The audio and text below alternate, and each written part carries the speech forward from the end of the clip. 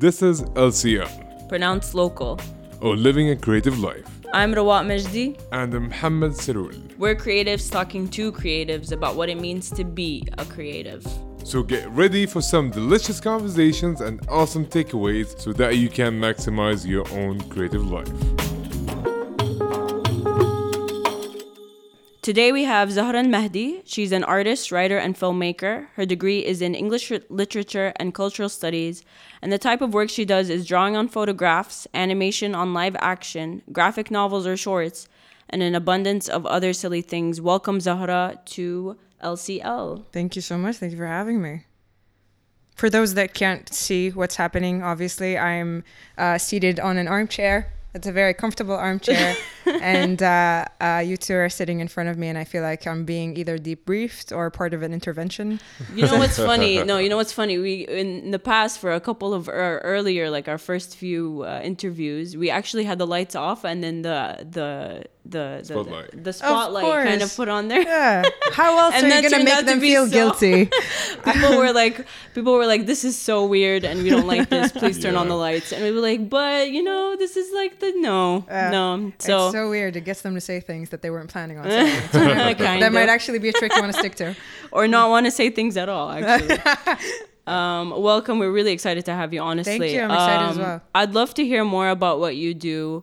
The bio itself that I just said does state a few different things, but I feel like based on what we've talked about earlier, is that you do so much. Tell me more about that. Oh, well, a lot of people ask me about that. I identify myself as a tinkerer. So I'm basically an idea person, and I learn how to work certain things with my hand, or I get certain skill sets in order to apply my ideas or figure things out. So that translates a lot into visual artists or someone that makes things to be seen or that kind of media. But first and foremost, a tinkerer. Juzi, you're most well known with the drawing on photographs or collage. Can you please talk to us about it more?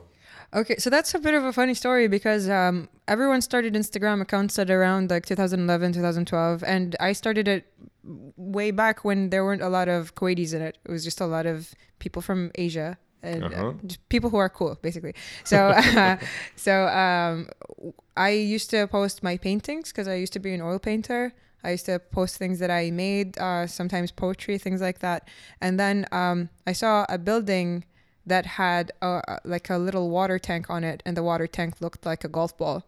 Mm-hmm. So I drew a giant retrieving his golf ball, just like as a way to say, hey, this looks like a golf ball.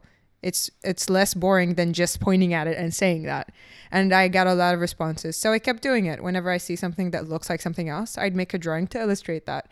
And then I became known for it, even though that's not the thing that I spend the most time on. It's not the thing that I work the hardest on. And it's just basically me saying, hey, did you notice?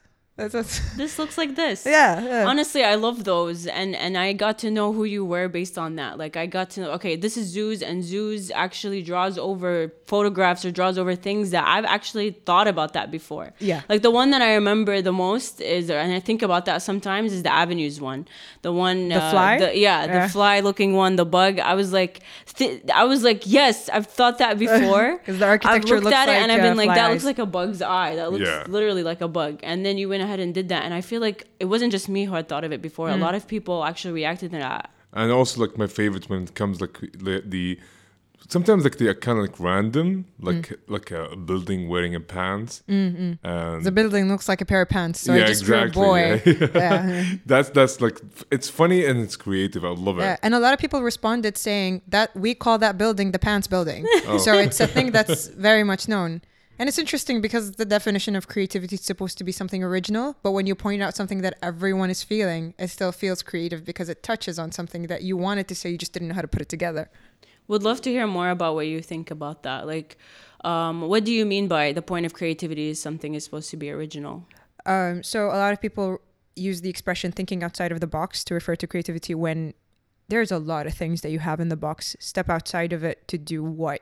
To go into a void. Mm-hmm. So you have a lot of things. You just put them together to create new combinations. So that's what creativity is. It's not something that pops out of thin air. It's like, it's a recipe. The ingredients are always there. What is in your box? Other people. So you take pieces of other people. Yeah. Okay. So Sartre says hell is other people, and so is creativity. Wow. That's a different way of looking at things. That's cool. So I want to know about your consumption habits. Like, do you... Like how I eat? No, not how you eat. I don't. That kind of, not sustenance. Are you just on Soylent? Is that it? No, what I actually mean is like, do you watch TV shows? Do you read books, and what kind? And I would love to hear more about what you actually consume in the sense of other creativity. Okay, so it's a cool question, because what I meant by other people is any kind of cultural representation. So the way people express themselves, the way they talk about their opinions, illustrates into cultural productions, whether they're through the media or literature or history. So this is the way I do research, and it's also from my points of view about certain things that I want to debunk or kind of piss myself off a bit. So I watched this documentary recently called Creative Mind on Netflix, and there's a neuroscientist who was narrating it, and he was talking about the creative process as something that your brain does or you do to, how do I put it?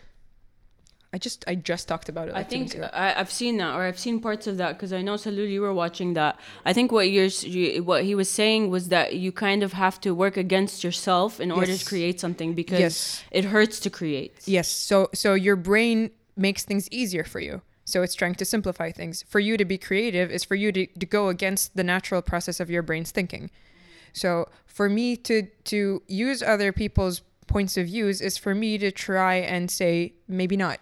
Maybe something else, even if it's outlandish. But it's also for me to say not to stick to something like an idea. Duzi, you mentioned that you're a tinkerer. Yeah. And how can you define yourself this way? It's okay. So I grew up at around the age of 8 or 9, honestly, not knowing that there was much of a difference between sciences and humanities. And I thought science was pretty. I thought the humanities were difficult. So I never had that idea of one is better than the other, one is more difficult than the other, and I never leaned one way. And all of my aid money I saved and spent on chemistry sets because I collected butterflies. And to me, these two came together, both archiving, scientific exploration, and things that are beautiful and expressive. So growing up, I always wanted to be multiple things. I wanted to be an inventor, I wanted to be a dancer, I wanted to write plays. I wanted to do a lot of things, and I was always told that I'm spreading myself way too thin. That I was like, there's this expression in Arabic, "Bubalain chadab." So you're not supposed to be different things because you'll be contradicting yourself. But everything in life is interdisciplinary. You need other people from other specialities to help you with your own. And you need to understand other people's, like you need to be yourself interdisciplinary to be able to do your job well. So being told that I was always in too many fields, my parents were a little annoyed by me, but not annoyed in a way that wanted to stifle me. It was a protective way to make sure I had a good future. And they were especially mad when I broke apart the vacuum cleaner that we had at home, and I didn't know how to put it back together because I was a child. But my dad gave me these Arduino sets. Yeah, that's so like cool. My first experience with anything related to science, other than the chemistry set. But I'm still pretty bad at math. That's my weakness there. That's where I need other people. Very interesting. What was the turning point for you? Like, how did you decide to be like, okay, you know what? I'm going to be this multidisciplinary artist, this multidisciplinary person, and like flourish in all ways. Okay, so I wanted to get into art school because I thought, okay, I'm good at this. I want to get into it. And my parents wanted me to have a future that's more stable, more safe, like an English teacher. So I got into English literature. Then I saw that the program is really, really strong. I mean, studying philosophy in English literature is no joke. And I started to revive these ideas that I've always had about interdisciplinary cultural production.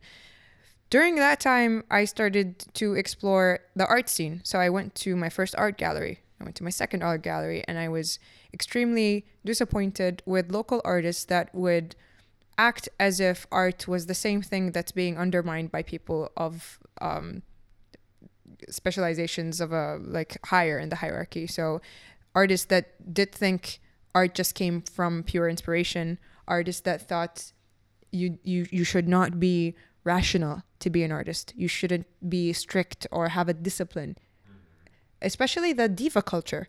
You shouldn't be a mean misanthrope to be an artist. It's the exact opposite. You have to communicate with people. I mean, I'm not one to say something is art and something isn't, but why waste that tool on something that's selfish and unuseful? Let's just call it that.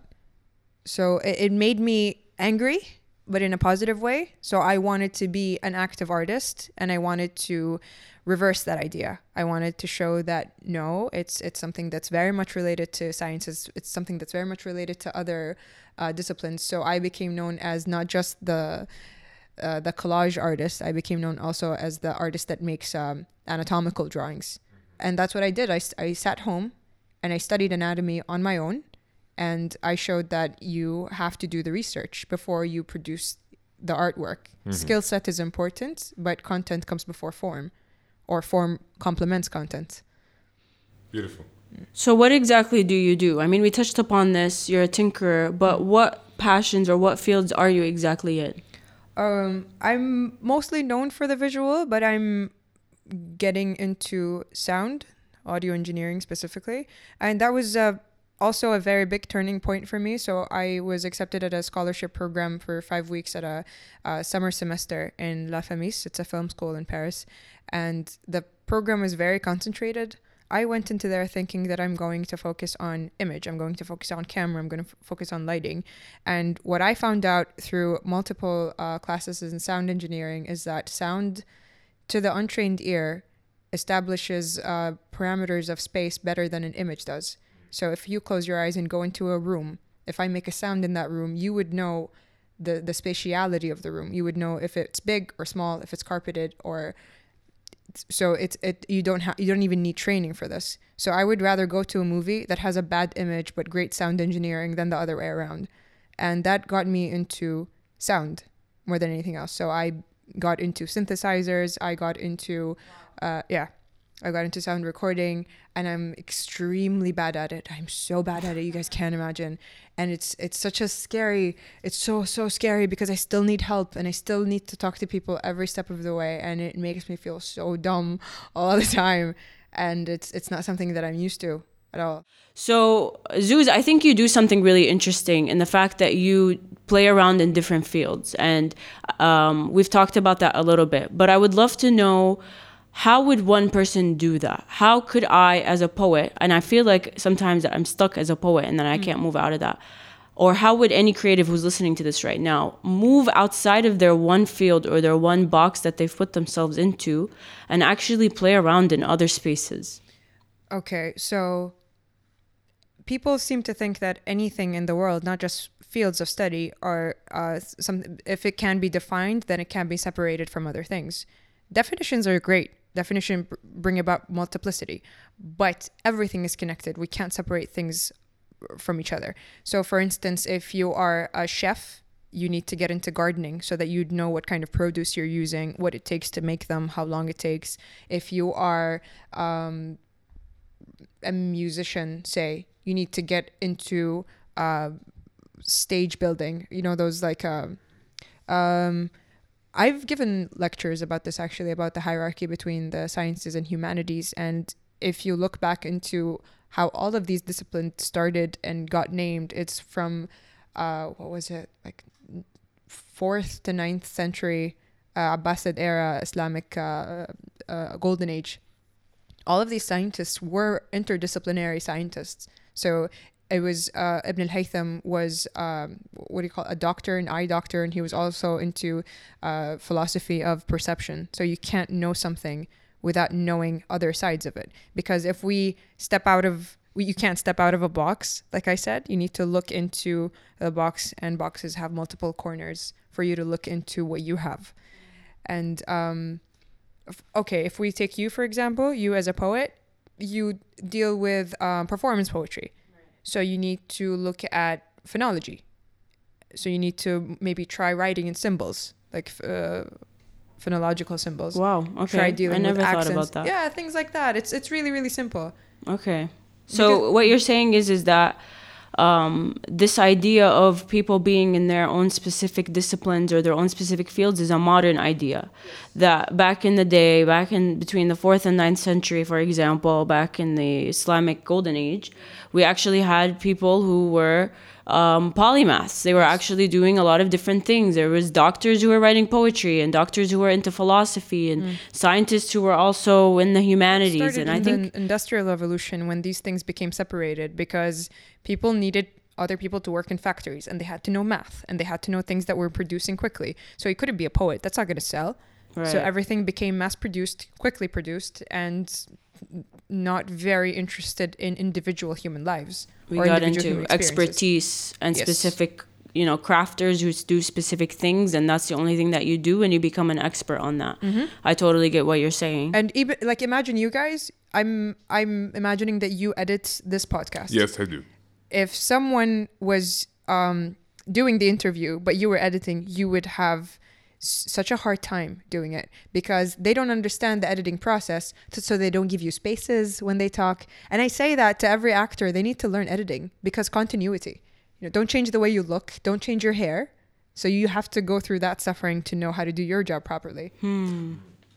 Zeus, when it comes to learning new things from scratch, there's certain fear that I would assume that it comes from the idea of you really need to you need to learn that thing from a young age, or maybe you have to practice for years to actually approach that idea. So what do you think about that? Can you talk to us about your experience when learning like something from scratch? Okay, so I have a better answer to that, but because people don't usually listen to me because I'm labeled as an artist. But there's a scientist here in Kuwait. His name is Dr. Muhammad Qasim, and he talks about the learning process because he studies AI and how to teach computers to do certain things. So he says that every single human brain, regardless of your age, at the cell level, it takes hard work and fear and overcoming so many things, including physical pain, to learn something new. And it takes about 10 years for you to call yourself an expert, regardless of what age you start in. There are things that I understand people talk about, like I tried to learn the violin and I still can't because it's something about the size of my fingers. Like you have to be a child to be that nimble and things like that. So I'm not saying you can say that about everything. For instance, like gymnastics or ballet, you need to physically be malleable. Yeah, I get it. But anyone can learn pretty much anything, regardless of your age, even if you're 60. I would like to add something to that. Maybe the fear comes from the idea of the unknown, like the idea of like I'm The gonna thing like, that's approach unsafe. something that I have no clue. Am I gonna like fail? Maybe would that be maybe the failure? And I believe if you want to approach something new, you're gonna have to think as a kid, or maybe like you start from nothing and you put your ego and your fears aside, and you start maybe asking questions and asking people around and do your own research. When you really think about it, though, kids have this kind of patience for themselves that you don't find in adults. Like, a kid will sit down and actually do the same thing over and over and over again before actually giving up. And I've seen this. I teach. They just do the same thing over and over and over again until they actually finally understand it or actually get it right. But I feel like an adult would like throw it. They'd be like, okay, you know what? I'm not a watercolor artist. I've done this myself. Yeah. So it's interesting that learning from scratch is related to becoming a kid and not knowing something.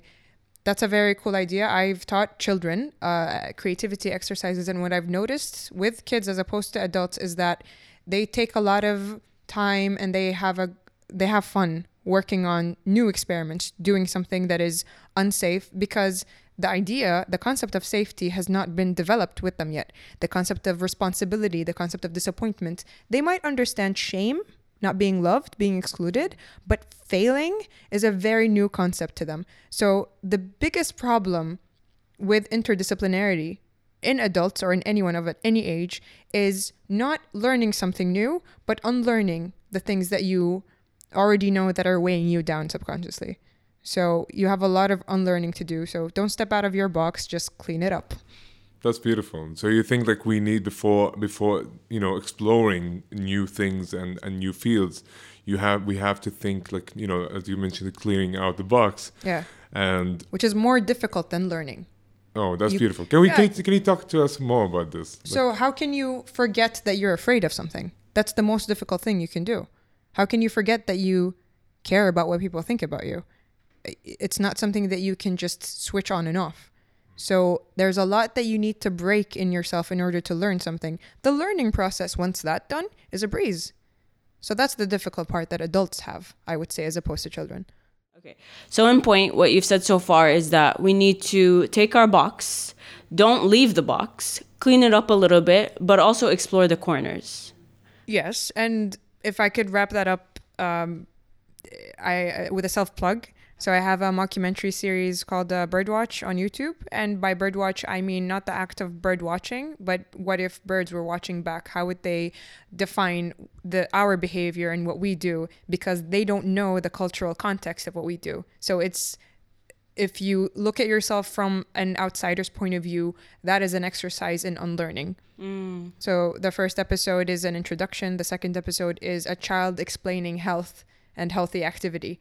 And it's a very strange point of view because of they're learning from what they see adults do. Wow. Things like that. Very cool. That's beautiful. Thank you so much, Zeus. That was wonderful. We really appreciate having you. Thank you so much for having me. See what you're gonna say now. And it's like teaching. All right. Okay, we're gonna have to wrap things up. Okay. That was really beautiful, Zeus. Thank you so much for your time. Thank you for joining us in LCL. We have boxes to get to now. Thank you so much for having me. I have to go and find my box first. Clean it up. Yeah. But I love it. I love this concept.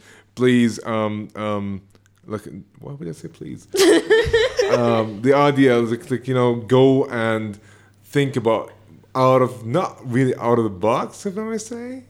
Does that make any sense? Yeah, I'm not going to cut this. I'm going to keep it, okay?